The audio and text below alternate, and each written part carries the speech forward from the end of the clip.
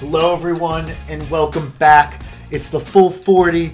It's Chris and Rob, brought to you by Nova Insider. And unfortunately, we lost. The season's over, etc. But we're here, give you a little bit of that good feeling, the good juju, get it back next year, etc. The whole 9 years. But this is going to be titled, Rob and I discussed at length what we're going to talk about here. We've talked about the season. We've talked about a lot of different things.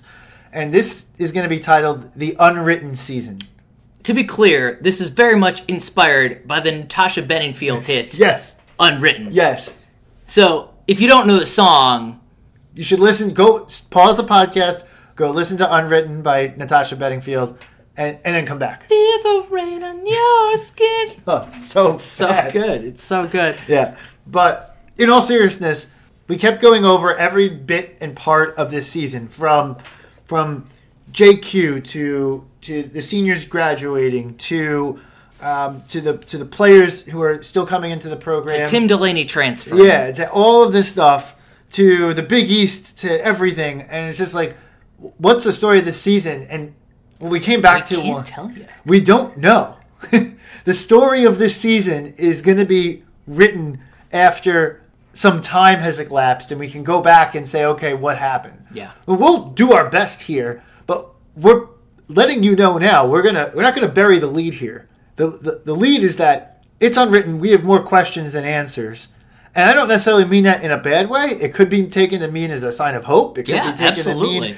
to mean it's kind of what you make of it, and we just don't know what it's going to end up being later. For sure. No, it's like the first part of a long SVU episode that's got a couple parts into it. Yeah, absolutely. As Chris would enjoy. Yes, definitely. It's like the Thanos snap. Yes. Yeah, for sure. Yeah. Endgame. We got to see Endgame. Infinity War was just the first part. Yeah. Now we're into Endgame. We're now in the Endgame. We got to see what's going to happen. So let's get into it. Yeah. So the first thing we're going to do is talk about the game and the weekend, etc. Won versus St. Mary's, which was a nice win. Yeah. And lost, obviously, got obliterated by Purdue. And I guess we got to start with kind of that, is what the fuck happened in that Purdue game? Carson Edwards happened. Yeah. Let's answer the question. Yeah. Carson Edwards happened. Carson Edwards happened, and also I nicknamed him Karma Edwards. Ooh, that's so good. It's so true. Yes. Because absolutely what happened to us on Saturday was what we did to every single team last year. Yeah, and frankly, what we've been doing to teams for years. Yeah, and Jay even pointed it out in the post game. Look, you do that long enough, you eventually, somebody comes around and they Creighton you. Yes. And we got Creighton. We got obliterated. Now, that being said, digging a little bit deeper, from the very beginning of the game, they made their first 3-point bucket, and I'm like, shouldn't the game plan have been to almost like never let Carson Edwards get open and shoot a 3-pointer? Yeah. And we let him like wide open, and then it was just like, well, you open up the floodgates from there. And I think the first one was, I want to say it was, he got us a good screen, and Bay didn't quite fight through it. And yeah, he just had an open look. Right. And it went in. And I got to say, we were watching the game together, and my first thought was, you know what? Buddy Hield made his first three as well, and made nothing after that. And that's what I thought was going to happen. Was not the case. No. Unfortunately. No, definitely not. And then what happened, I mean, like, I hate to boil it down to that, but it was kind of that. And then you saw a team that is very well coached in Purdue with the right personnel executing perfectly on a game plan. And us, I think we had a good game plan in place because I just trust that Jay did. I just think that we just got out of sorts early and then had to overdo it and then got totally screwed. I don't think it was the wrong game plan because at the end of the day, yes, the first three that Edwards made, we left him open. For the most part after that, he had a hand in his face on almost every shot, and he was just knocking him down from 4 and 5 feet behind the line. It was one of those where he's just not going to miss. Yes. No matter what you do. Yeah. So, yes, the game plan could have been stronger, and we can get into Harms was wide open, and there were so many missed switches. Well, that's what we did. We had to leave all our guys, so we went to guard the 3-point line, and then you're leaving a 7-footer open in the middle of the lane, and when you have no one on him, what he's going to do, he's going to get automatic dunks. Yeah, absolutely. And then there were, to that point then, we couldn't finish out possessions. Harms being 7'3" absolutely helped. He literally just towered over our guys. I don't know how many offensive rebounds they picked up, but they were killing us on the boards. Yeah, anytime we tried to fight back, we just couldn't close. To your point, we couldn't close out a possession and get the job done and get back on offense and try and score and tighten the game. Yeah, there was a couple of moments in there where you thought, okay, we're going to make this happen now. You get the clank off the rim, and you're thinking for just a split second, okay, now we're going to get it. We're going to get back there. We're going to hit a 3 of our own, and this is going to be a couple-point game, and boom. Just didn't happen. Just never happened. Yeah, the shots didn't quite fall. And totally out of sorts. And by halftime, it was funny. I remember partway through the first half, I was thinking, and we were talking about, okay, let's make sure it's single digits by halftime. And then you're getting close to halftime. You're like, oh, God, let's just keep it somewhat of a game at that point. And, I mean, I was super cocky coming into this game. If so, we're all. Because we didn't talk about this on the last podcast, but Edwards had been in an absolute cold spell for basically 6 weeks prior to this game. And the game just before this, he had shot 7 for 23, absolutely terrible. Right. Ryan Klein was 1 for 11 in their first game. Atrocious. They looked like crap. They looked...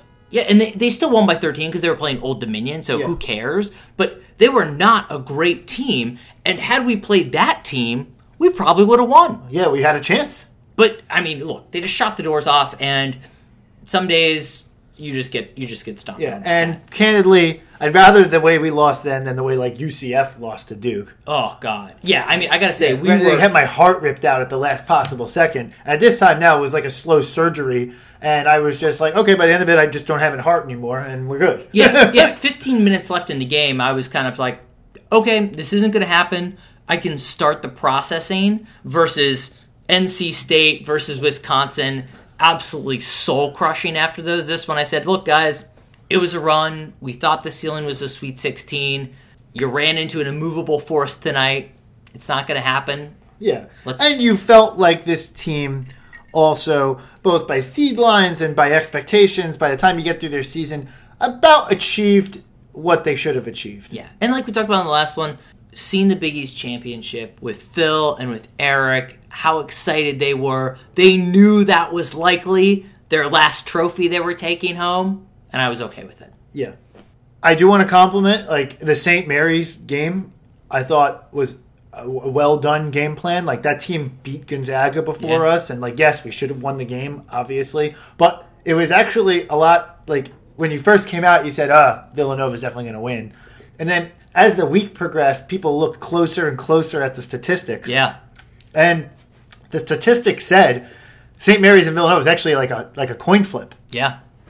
And which is super weird. And the game ended, I think we won by 4 or 5 or whatever. But it was at 8, 9, 10. We just had a little bit of trouble closing out at the very end. But that game was an 8, 9 point game. Like, we played pretty well and had a good game plan and beat a good team. Yeah. Yeah, absolutely. It was good to see that one end the way it did. A quick note on that game, by the way. So I went up for the game, and I want to spend a minute and just bash both the NCAA and the XL Center in Hartford, because what happened was an absolute crime. So we paid good money for our tickets. Ticket prices came down plenty, so we didn't pay a fortune, right? We take what ended up to be a 3.5 hour drive up to Hartford for round one. New York City traffic was a bitch. But anyway, we get up there. We're like, hey, game's going to be delayed because the prior sessions ran long. Felt okay with it. So we see everything. It says 7:45 start time. We're thinking, there's no way. They've got to clear the stadium. They've got to get people back in. So me and a couple buddies who went up there, we decide, all right, look, we don't want to be late. So we went over to the stadium, to the entrance, probably 7:30. Thousands, literally, there are thousands of people waiting to get inside the stadium. At 7:30, they had not opened the stadium. Right. The tip is at 7:45. We're sitting there thinking, there's no way they're going to start on time. Nobody's in the seats. And then I text you guys, hey, we're starting. Yeah, I'm getting a text from you. I'm getting a text from my dad. My dad's like, hey, it doesn't look like anybody's in the stadium. I'm like, yeah, because they're not. They're not here. So, huge fault for the NCAA for actually, I think they only budgeted basically an hour for the XL Center to empty the stadium and get everybody back in between sessions. So I didn't get to my seat until about 5 minutes of the game had passed, and we were some of the first people in the doors. Right. Which was nuts. It's crazy because it's like if you're going to run the 7 o'clock, like basically almost one of the opening tips of the 7 o'clock session, you have to be the noon start in the afternoon session. Yeah. And like, I get how the pods work, but it's like, this isn't a new concept. No. To be clear, No. they've run this for a long time. Right. It's insane. And then a quick note on the Excel Center for their incompetence, because I won't fault them for the short time between games. I will, however, fault their concessions managers. I walk up there, we get inside, I say, hey, I need 3 orders of chicken fingers, a couple drinks, couple Cokes, couple beers, whatever. They say, oh, chicken fingers? That's going to be a 20-minute wait. I'm like, excuse me? There are 2 people in front of me in line. Like, did you not think anybody was going to order chicken fingers in the next round? All right, enough side note on that. That's that. We got to get to the rest of everything. So, one quick more note: who you're rooting for in the NCAA's now? There's no Big East teams. Good God, we'll get to that later. I'm rooting for Virginia for a couple reasons. 1, my brother went there. 2, I almost went there. 3, I feel a little bit of a camaraderie with Virginia. Yeah, in that I feel like they're kind of a similar type of team and where we were a few years ago, so I want to see them succeed. Yeah. So that's my pick. I would probably say UVA is probably on the top of my list. I would also throw out Gonzaga. Okay. I hate that, like, Tony Bennett and UVA and Mark Few and Gonzaga get this, like, reputation of being like choke artists or like we've got that reputation before. Yeah, I know. But it's just like bullshit. Yeah. And I really hope that they make it all the way. I would love a UVA Gonzaga final. Hey, here's an idea. I don't know if anybody's ever thought of this. Do you think we could take back UVA and take Gonzaga into the Big East? I think those are 2 good teams to add. Boom. Boom. Solved it. Problem Big East solved. expansion. Moving on. Yeah, done. So, killed a lot of birds with one stone. We are a wide-ranging podcast today. Yeah. All right. So we announced up front. The lead was that it's unwritten, and what I want to talk about is, and this is going to take up the majority of the podcast, I think, is I want to talk about where this season fits in Jay Wright's era of Villanova basketball, which is now 18 years. Yeah. A long, storied run that he's had. Replete with national championships, Final Fours, Elite Eights, the whole 9 yards, Big East championships, Coach of the Year, first-round draft picks. Jay's had it all. So where does this team, season, etc. fit? And I said up front, and I say it again, we're going to get back to unwritten, but I want to talk about why. And so one of the exercises Rob and I did before we got on the podcast was to lay out all of Jay's results. So we're focusing on Jay's years because it's relevant to college basketball now. It's the Ken Pom era, essentially. It actually ties in pretty nicely with what's called the Ken Pom era. This is the modern Villanova era. The modern Villanova era Yeah. of all college basketball, not just Jay Wright. Jay's just happened to line up pretty nicely with that. Absolutely. Jay brought about the modern era of college basketball. Boom. Heard it here first. Boom, there you go. I think they should put that on his nameplate when he goes in the Hall of Fame. Right. Father of the modern era. I like it. I like it. So what we did is we laid out all of Jay's 18 seasons. I'm not going to go into great detail, right? Please don't. No. We looked at their records. We looked at their tournament results to the extent there was tournament results. We looked at their seeds. We looked at their Big East results. We looked at who was on the team, whatever. We looked at a lot of different things. And we boiled this down to figure out, okay, where does the 18-19 team fall out in Jay's history? Yeah. just to make a long story short here, what we got to is pretty much down the middle of Jay. This is probably, as we're sitting here today, an average Jay Wright season. Which you got to step back and say, as a fan, that's a pretty good average season. Yes. I'll take that. Yeah. Yeah, you won the Big East regular season and tournament. Yeah. You won your Turkey tournament. You failed to win the Big Five, which is not great. Right? Alas. But made it to the round of 32 as a 16, which is like... Fine. Fine. Performed to exceed expectations. Yeah. As one would say. That's true. That's true. So that washes out to about an average season. Now, obviously, you have the ones that are clearly better, which 17-18, 15-16, the Final Four year, 08-09, 05-06. 11-12. Yeah, right. 16-17, and 14-15 are clearly better. Yeah. The bad seasons were his first three, where he made the NIT 3 seasons in a row as he was building the program. Which, by the way, quick interjection here.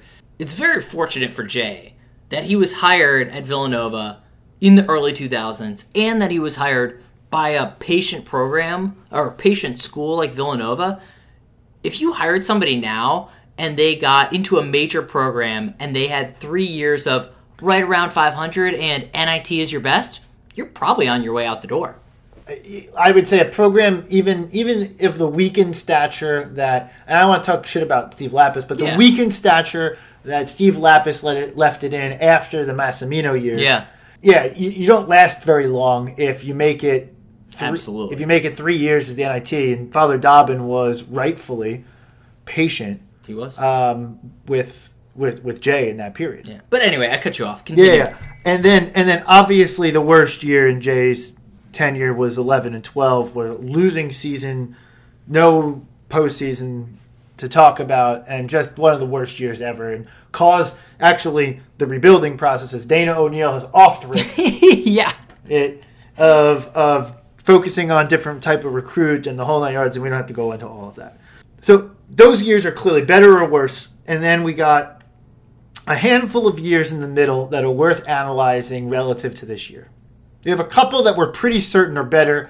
04-05 was the Sweet 16 team. That was kind of, and this is where you get into, when you're talking to fans, we'll get meaning of a season. Yeah. And I say that with actual purpose, in that Villanova fans, and it's not just me, it's not just Rob, it's everyone I've talked to, love to talk about what a season meant in the grand scheme of both the program overall, but also in the context of Jay's tenure with the program. And 04-05 is going to always be looked back on for all of time as Jay's first foray back into the tournament, the year that we beat Kansas by a bajillion in the snowstorm, the year that we fought tooth and nail North Carolina, eventual national championship, to the final whistle with the travel call with Allen Ray. This year is always going to be remembered very, very fondly. And rightfully so. Truth be told, at 24-8, roughly a similar record to our 26-10 current edition of the Villanova Wildcats. Weird. And they got a 5 seed and made it that extra round. Yeah. This team got a 6 seed and fell 1 round short of that. But this team had the Big East Championship, regular season, and tournament. Yep. Now, I agree. The 04-05 season I still put as clearly better because of the overall meaning of the season. Because what happened when you walked out of that 04-05 team? You said, wait till next year. Everybody's coming back. Yeah, everyone's coming back. We're going to make it back. We got screwed. Yeah, we got screwed. We're fired up. We're coming in. We got the whole team back. Sumter's coming back, etc. The whole 9 yards. We got Bill Rafferty for Hoops Mania. Yeah. Yeah, right? And then that team went on and made the Elite Eight. Obviously dealt with unfortunate injuries. Jason Frazier was injured the entire year. Curtis Sumter never played because of re-injury on that part. And so you go back to that year and you still think, though, because of the way 05-06 turned out, you say, man, that team was special. 04-05 was an important year for Villanova basketball. Right. 13 and 14, again, has a similar feel to it. First year of the new Big East. A lot of wonder. What's going to happen? We beat Kansas. Common theme. There you go. Yeah. We beat Kansas in the preseason tournament, then beat Iowa, and then rampaged through the new Big East, got ourselves a 2 seed, and now you feel like, okay, you know what? Maybe this new Big East thing ain't so bad. We got a lot of excitement, etc. You lose to eventual national champion, UConn, and you look back and you say, okay, well, that team's better. We won the Big East championship. 29-5 is a great record. Got a 2 seed. Fell short of where we wanted to be, but you still felt like, okay, I can exhale. The program's going to be fine. Yeah. And then you get into, and I'm going to bring up another one where we ranked about the same or maybe a little bit above, and it depends on who you ask, the 09-10 year. And this is a year that is going to be a lightning rod for most people. On first win, you immediately, when we were talking about this, said, oh yeah, 09-10, worse than this year. Yeah, for sure. When you look at the results, 25-8, roughly the same record as this year. First team All-American, Scott Reynolds. Had a first team All-American in Scott Reynolds. Graced the cover of Sports Illustrated like he was the real deal. Yep.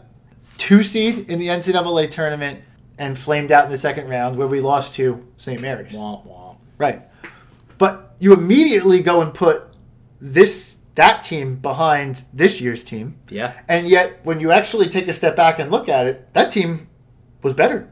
Which is kind of crazy. It's absolutely crazy. Yeah. But if you go back and look at it, that team was better than this year's team. The difference is then you start to get into this storytelling, right? Right. So what did 09, 010 lead into? 10-11. Yeah. Not much. Yeah. And that team is not in one of the worst seasons, but 10-11 led to 11-12, which was. Yeah. And so so I think the fan base compartmentalizes 09-10, 10-11, and 11-12 as all these kindred spirits. Yeah. Whereas with the benefit of hindsight, looking back 8 years, 9 years, you can't do math, but when you look back on it, you say, that 09-10 team was actually pretty damn good. Yeah, absolutely.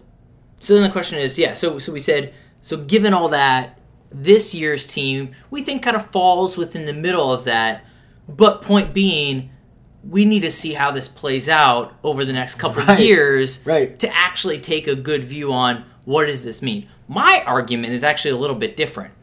And my argument is such that we can do this year-on-year ranking, how does it stack up? If we actually want to think of ourselves like Duke, right, and like Kansas, and the teams that call themselves Blue Bloods, we can do this cute year-on-year ranking, or we can just say, no, this is Jay Wright's fucking program. This was a year. It happened. We're going to sit back 5-10 years from now and be like, yes, this was a nice year. We've added 2 national titles, and this is just part of the story. Right. I don't necessarily... I've gotten to the point, and we've gotten so spoiled, great problem to have, that I don't necessarily need to do a year-on-year ranking anymore. I feel like a few years ago, you always needed that annual validation. Are we moving in the right direction? Right. Are things going to turn out okay? There are always question marks. Is this the real deal? Is Jay for real? Is the program for real? What does the Big East mean? We can get to the Big East in a minute. But those questions to me have largely been answered. Yeah. This is simply a year we can look back, we can enjoy it, we can take it for what it was, and we'll understand how it fits into the bigger picture in the future. But I'm at the point now where I say, look, this is Jay's program. So, I get that point.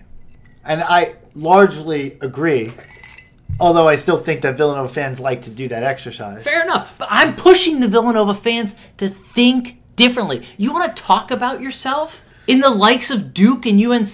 Then you got to think about this program differently. Right. That's a hot take for everybody. Yeah, you're fair. You raise a valid point.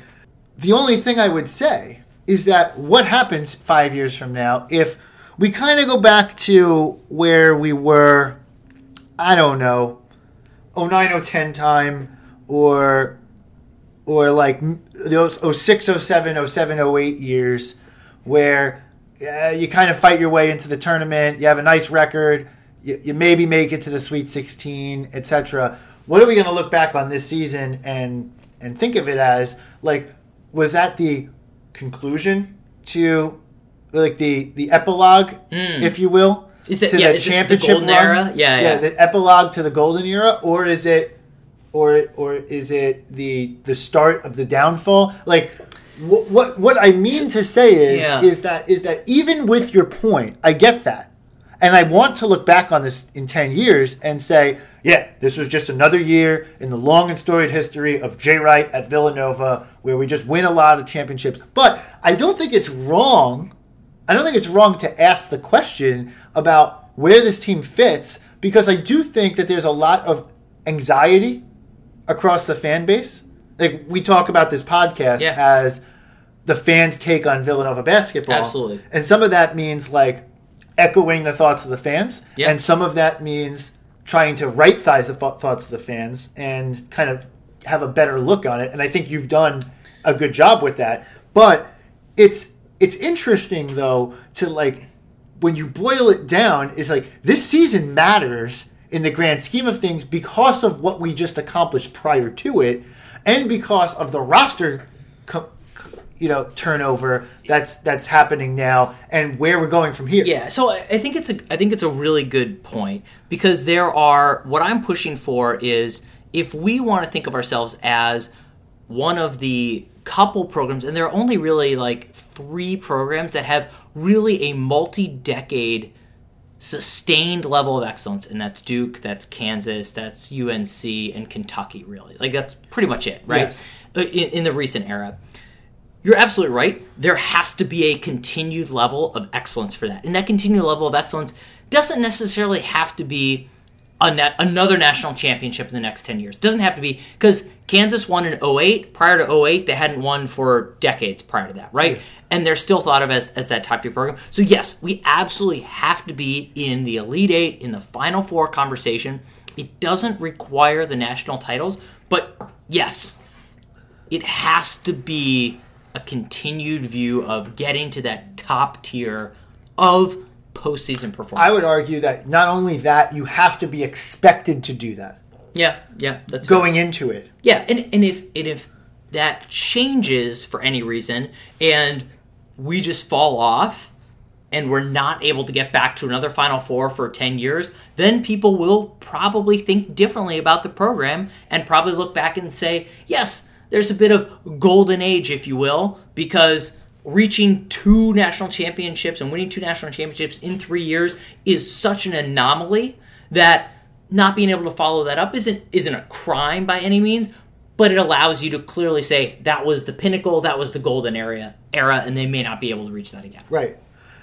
We wondered the same thing after 08-09, when that 09-10 season happened. Yeah. And we wondered to ourselves, okay, we said to ourselves, well, it was a 2 seed. That was a pretty damn good year when you look back on it.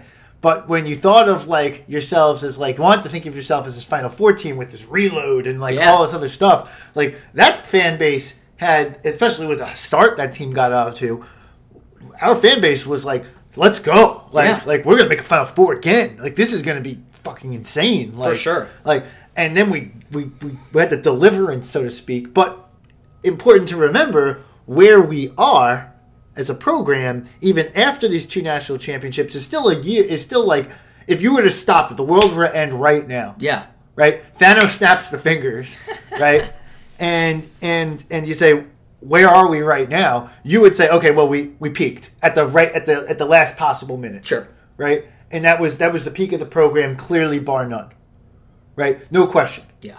So, like, we are living in this world of, at this peak of this world.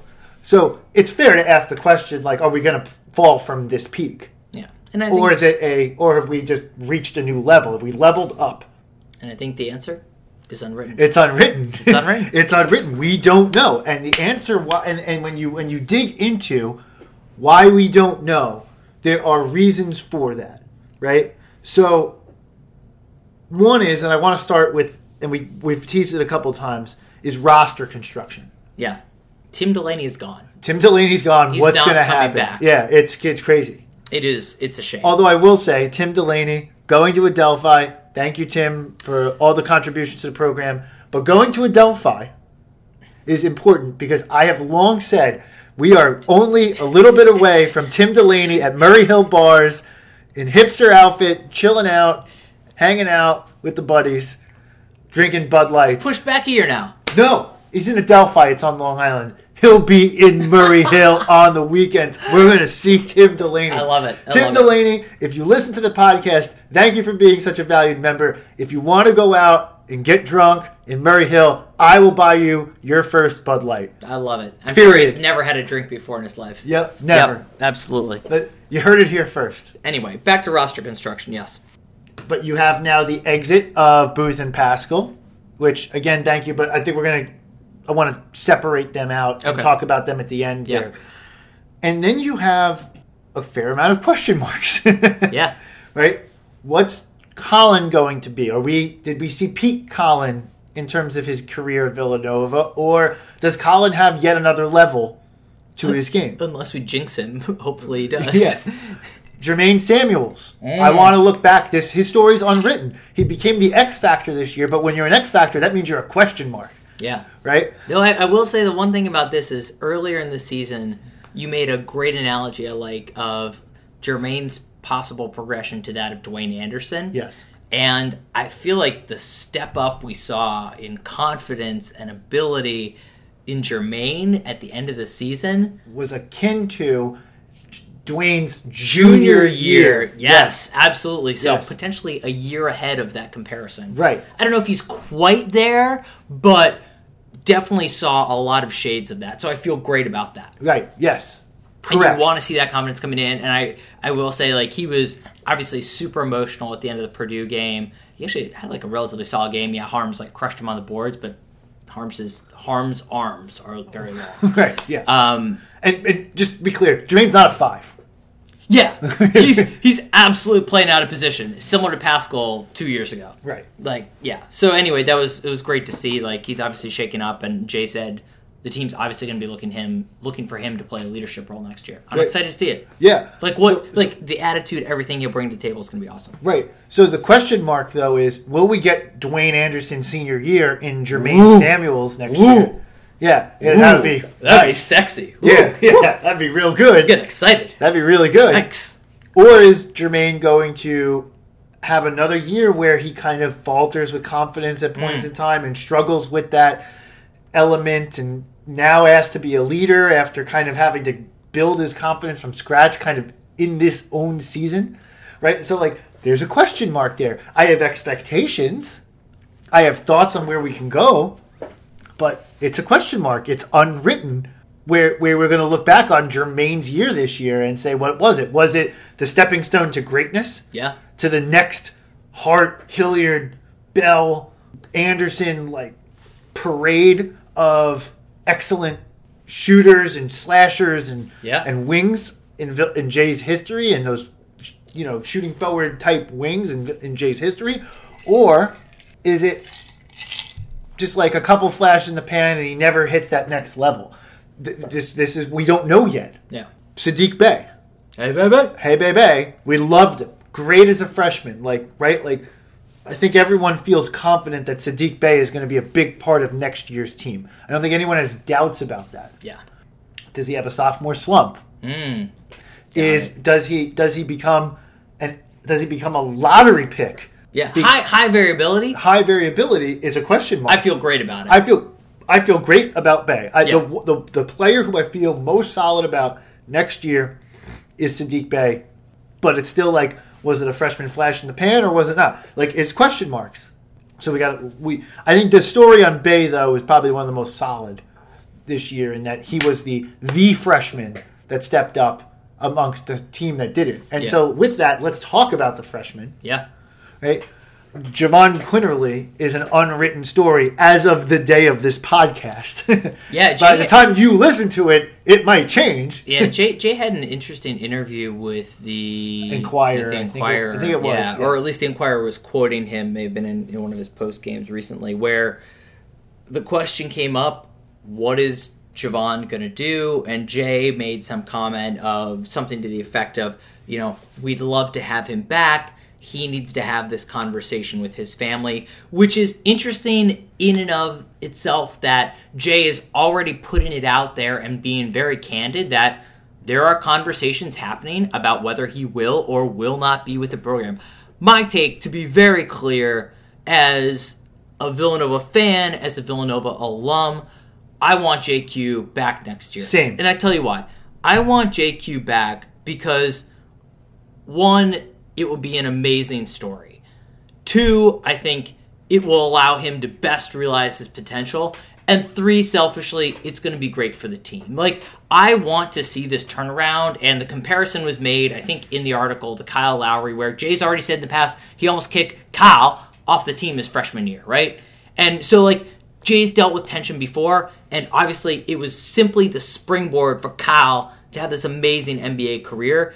And I don't know if that potential is the same for JQ, but with the team and the roster we have coming in next year, it's going to be fun for whoever is our point guard. Right. There is a lot of talent, and there's a lot of athleticism on that team. Right, and the point guard's going to be given the keys and say, hey, make it happen. Yeah. Like, as much as I love Colin, and Colin did a great job, Colin is best playing he's most effective playing off the ball. So far, yes. Yes. No question. So, like, I'd love to have Javon at the 1, Colin at the 2. We can talk about Antoine at the 3, maybe Bay at the 4, whatever. We don't need to get into the total we don't need to get into the roster at this point. Yeah. Point being, there's a great opportunity here. Right. And I'd love to see him back. I'd love to see him come back, embrace it, work his ass off, put on a little bit of weight, and just dominate next year. Yeah. And wholeheartedly agree. I want JQ back for all the same reasons. But for everything we just said, it's a question mark on this year.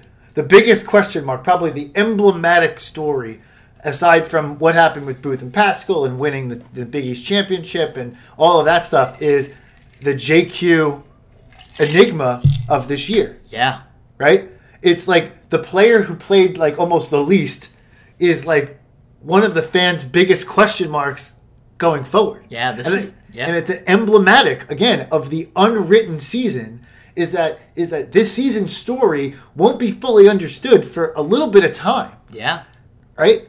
And people say, well, every season's kind of like that. Not true. 17-18 ended, and that was like, we're done. It's an all-time great. Yeah, we're good. Yeah, right? So not every season has this type of question marks coming out of it. Yeah.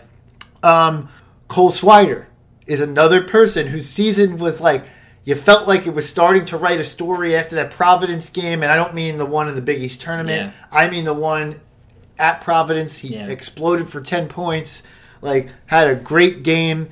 Shortly thereafter, hurt his hand, never fully got back into the rotation. I think you put him and Slater in the same conversation. It's similar. A lot of potential, didn't get much playing time. Swider obviously got a little bit more than Slater, but you just don't know where it's going to go. They have all the tools, it seems, to be able to be major contributors, and I'm so excited about Slater's athleticism. Like, whoa, it just gets me going. It's awesome. But yeah, big question marks there. We don't know how that's going to play out. Yeah. Yeah. It's going to be, next year's going to be fun. Right, next year. But I'm not even talking, I'm talking about this year's team. Yeah. And like what it means is like, it's just like question mark after question mark after question mark, not necessarily bad.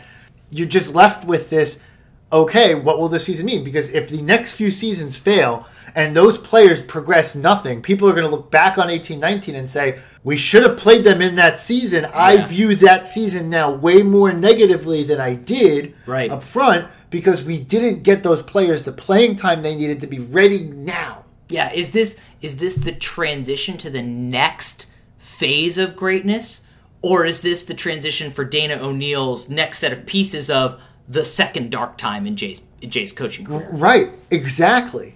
Yeah. And so without that knowledge of, like, you know, there's a couple players here and there that you point to, and then you tack on Jay's maybe crowning recruiting class of his, at least on paper, easily, of his tenure at Villanova, and you ask, what's going to come of that?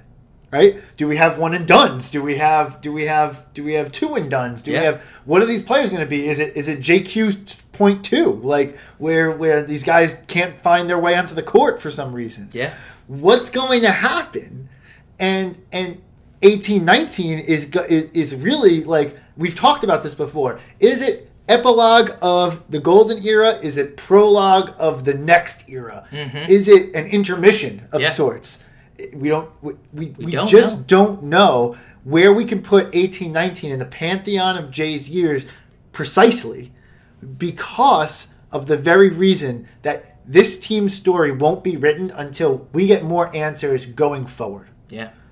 So, tune in 3 years from now, yes. where we'll give you the answer to this. We will come back to this in a couple of years, and we will tell you, now we know, 18-19, top 5. Which, sorry. Never going to happen. Sorry, quick side note. While we're talking about looking back, I did see on Reddit today is the 10-year anniversary of us smacking Duke in the tournament, which was a great reminder. So, think back 10 years ago, where the program was to where the program is today, night and day. Hopefully, we'll look back another 10 years from now and say, that was just the first phase. Yep. I love it. All right, should we go on to the next topic? So the next thing that we wanted to hit on was the Big East. So again, in the unwritten story of this year... Speaking of unwritten, jeez. Is the Big East.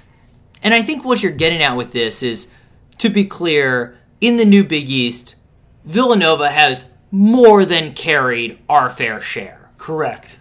And there was obviously a huge question going into the new Big East of, can this conference remain relevant and be able to achieve success? Villanova has been basically the only program to answer that question definitively.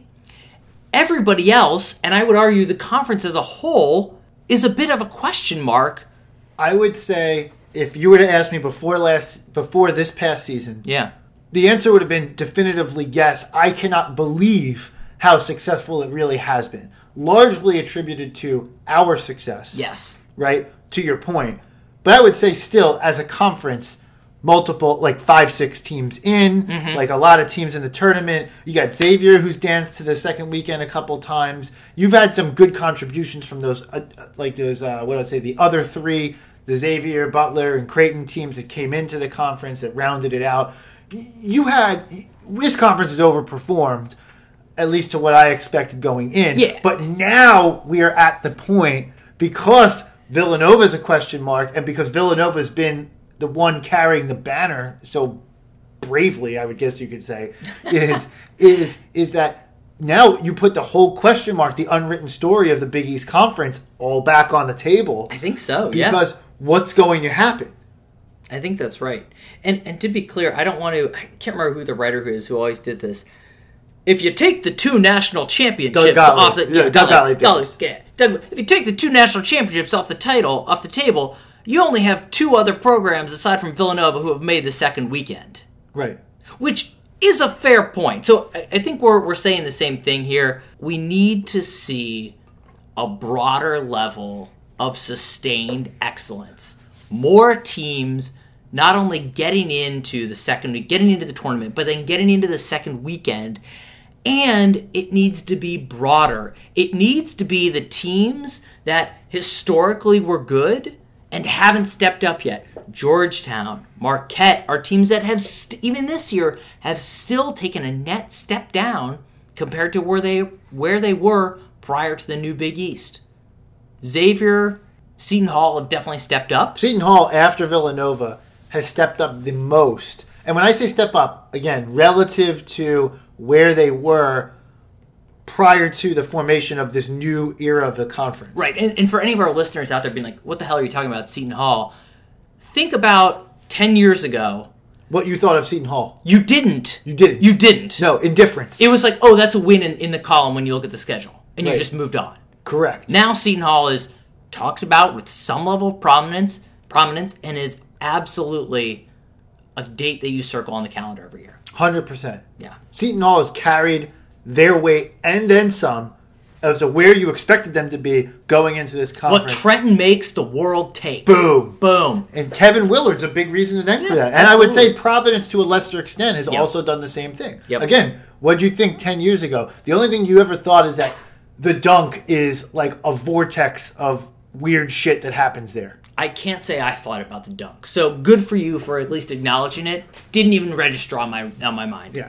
So this season leaves question marks about what this season meant for the Big East Conference, which there's a lot of things to look forward to. There was a lot of youngins in the conference this year that looked like young coaches, young players who looked like give them a couple of times, give them some time to marinate, and all of a sudden we're going to be back. You would hope, yeah. But if you start getting transfers out, coaches getting poached, like there's like 11 SEC jobs that are open right now. Yeah. Right? You start to see that start to happen, and all of a sudden the conference can kind of become a tenny, and that it's almost like a proving ground for young coaches who are looking to get to the next level. Not what you want. Not what you want to see. We already lost 2 great coaches. Right. Yeah, in Holtman and in Mack. Yeah. And this season, is it mean that Big East is doomed, or is it mean that that it's just a blip, and it's just like a turnover year? Yep. Could very well be. Well, we'll see. We'll see. We are now in a position where the conference and Villanova is all in this question mark period. And we are, as a team, as a conference, etc., have done a lot of great things in the recent past. We have a lot to look forward to, a lot of positive things happening. But the question remains is, how will that play out? And that will inform this year, which is why, again, as I said, the story of this podcast is it's unwritten. A couple of homework points that we need to make before we wrap up here. The McDonald's All-American game is happening. We got Antoine and we got Robinson Earl. It's Wednesday at 7. Should have this podcast drop before then. Yeah. If not, you missed it. You missed it. Sorry. Too bad. Yeah, pay attention. Yeah. Do your own research. Yeah, right. So that's something to look out for. Both players appear to be electric in terms of their capabilities, and we should be excited about that going forward. Yeah. I think it's only right that we devote a little bit of time to Booth and Pascal. Yeah. Yeah. For sure. Yeah. And I mean, really, I hate to boil it down and be sappy, but I just want to say thank you. Like, if they ever listen to this, I want them to hear me thank you for everything. For sure. Right? Like, Phil Booth has been, like, we were talking before, is like what you compare him to. It's almost like, and I said Derek Fisher, but now it's even better. He's bigger than Derek Fisher. Yeah. But like, almost like that, like, but that like consummate team first guy, always there, championship performer. So clutch. Always critical to a team's success, although until only this year, never the first the star. Alpha dog. Never the alpha dog. Never the alpha dog that you think of. But I am so glad that about this year, one of the stories that is written about this year is that I'm so glad that Phil Booth got his time in the spotlight to be the guy. And boy, did Phil Booth deliver on that promise. Yeah, absolutely. It's I mean, you look back and whether the past few years end up being the golden age or simply a stepping stone, Phil Booth is a guy you will point to and say he was absolutely integral in Villanova becoming an elite program. Right. Because without him, 16 doesn't happen and 18 doesn't happen. No. Period. And if you actually look into that 18 season, when that team faltered was when Phil Booth was hurt. Yeah, it's true. Right? Like, there was other injuries, but really it was Booth. Yeah. Booth's injury hurt that team.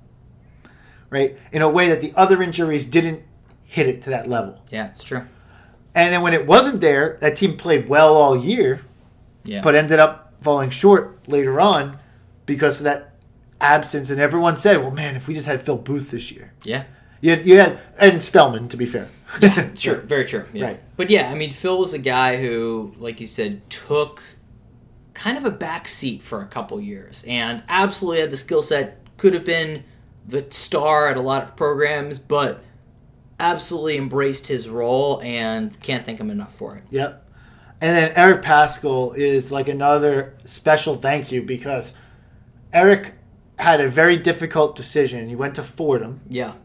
And had a very difficult decision of where to go and ended up at Villanova. And I don't think any player that I can remember in my time has, other than maybe Booth, has been the emblem of what Villanova basketball means as much as Eric Pascal. And that's saying something coming for a guy who had to transfer into the program and only got to play 3 years of active basketball in the program. Yeah, and I think what you're getting at is Eric was the A-10 freshman of the year. He was a scorer. Right. He's not, as we learned, and as everybody knew coming in, he's not a center. He's not a 5. And his first year of eligibility, he was asked to play the 5. Right. And he did it, as far as we know, without complaint. And he looked out of position, and he got his ass beat. And frankly, I think they probably asked him to put on weight because he was bulky as shit. Right. Just to deal with all of the beating he had to take. So he takes a year off, watches the 16 championship from the bench, comes in, is asked to play absolutely out of position, take a beating from guys like Angel Delgado, day in and day out, and then finally, last year, start to play in his position, and then in this year, his senior year, get some of that spotlight. But I want to go back to that 17-18 season, because how many players would have folded after the way he started to shoot the ball oh my God, in 17-18. Holy shit, and when you look back on that season, it's incredible how you don't even think... If that didn't even think about it. You didn't even think about it. If you cut off that season halfway through, you said, that team was awesome, but my God, if Eric Pascal just never shot the ball ever again, I'd be happy. I think he was 2 for 28 or something like that. Something outrageously terrible, right? And to be fair, just terrible just based on statistics. Yes. Right? Like, I'm not, like, opining. He was getting, I remember, the opponents were just not covering him at all. Right. Just sagging off. Yeah, you can go ahead and shoot it. Now you ask yourself the question, do we win the national championship in 17-18 without Eric Pascal shooting the ball? Yeah. 10 of 11 against Kansas. Crushed him. Championship performer. Absolutely. Right? In every facet of the word. And again, asked to step up and lead this team. Again, a team that he didn't choose at the very beginning of his college career. Asked to now lead the team, given the keys to the program along with Phil. And my God, he just did it so admirably. And then to boot, like, this is not even getting at his own level of skill, which we were talking about this. I don't know that there is an equal in terms of athleticism in Jay Wright's tenure at Villanova. I think he is the best complete athlete to come through Jay's program at Nova. Yeah. And that's saying something. And I think the quick argument is, Dante, and yes, Dante can jump out of the roof. Yeah, Dante, you also point out Lowry was a freak. Right. But I think the combination of jumping ability combined with the fact that he's a fucking freight train just puts Eric on that elite level. Yeah. Yeah, you got like I don't want to go too crazy in NBA comparisons, but you almost have like for a college Villanova player. Yeah. Right? Like a Draymond, LeBron, no, Zion. The Zion comparison is most right. I wish we would have gotten him for 4 years. Could you imagine if he'd gotten 4 years to play broadly in the position he was meant to play at Villanova with Shaq fit, getting him in shape? Right. It would have been unreal. Yeah. Yeah. And that said, he's still projected to be a late first, kind of mid second round pick, which is awesome. Exactly right. So kudos to Eric. Thank you. Yeah. So again, thanks to Eric and Phil for everything that you did, everything you meant for the program, and just the pure class in which you've handled yourselves too. Asked to sometimes play a backseat, then get thrown into the driver's seat. And a lot of times handling unexpected adversity along the way. And candidly, I'm 32 years old, and I feel like I've learned a lot about maturity from just watching those guys play who are 10 years younger than me. Yeah. So. For sure. All right, then in terms of where we go from here, in terms of the podcast, not unwritten, we know what we're doing. The season ends, but the podcast doesn't. Exactly right. So what we are going to do, though, is we're going to take a break. So this is the season wrap-up podcast for the college basketball, for Villanova's college basketball season. Yeah. As we get into April and we get to the starting to talk about the NBA draft and starting to speculate about that, and as we get towards starting to think about recruiting season actually for next year's recruits, and we get into all of that process after the national championship is done, etc., and hopefully UVA or Gonzaga wins based on what we just said. But after that, all of that's done, we'll be back with the Forties, which is our award show. Well, to be clear, we're not going to wait until like the fall for the Forties. It'll be coming in the next few weeks. Right, in April is what I'm saying. Yeah, deeper into April, we will be doing the Forties, which is our awards program for the season that has been. The point is we hand out theoretical bottles of malt liquor to players, coaches, fans, whatever we decide. We just make up the awards and we give them out. Yes, exactly. Right? And candidly, we're probably, as we're recording that podcast, probably not going to know all the awards that we're going to do. We're just going to make up shit and go. Yeah. Right? So definitely going to have an Alpha Dog award for the year. Yes. Shaq Fit award. Yes. And the other ones we'll come up with. Yeah. And we'll see what it is. Open to suggestions. Yes. I like that. Yeah.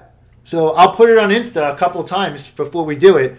What do you want to have as your award category for the 40s? I like it. All right. I think that's all we got. I think that's it. I will wait to say one thing. We do have some exciting ideas in mind. We're working on with Nova Insider. Fingers crossed. We have some other things that we're working on. I can't say more than that because it's just too early to tell. Yeah, we'll see. But we hope to have some exciting news coming to you in April and May about the future of the podcast. Maybe we'll get in shape this summer. Who knows? Maybe we will. All right. Thanks for listening. Much appreciated. And as always, let's go Nova.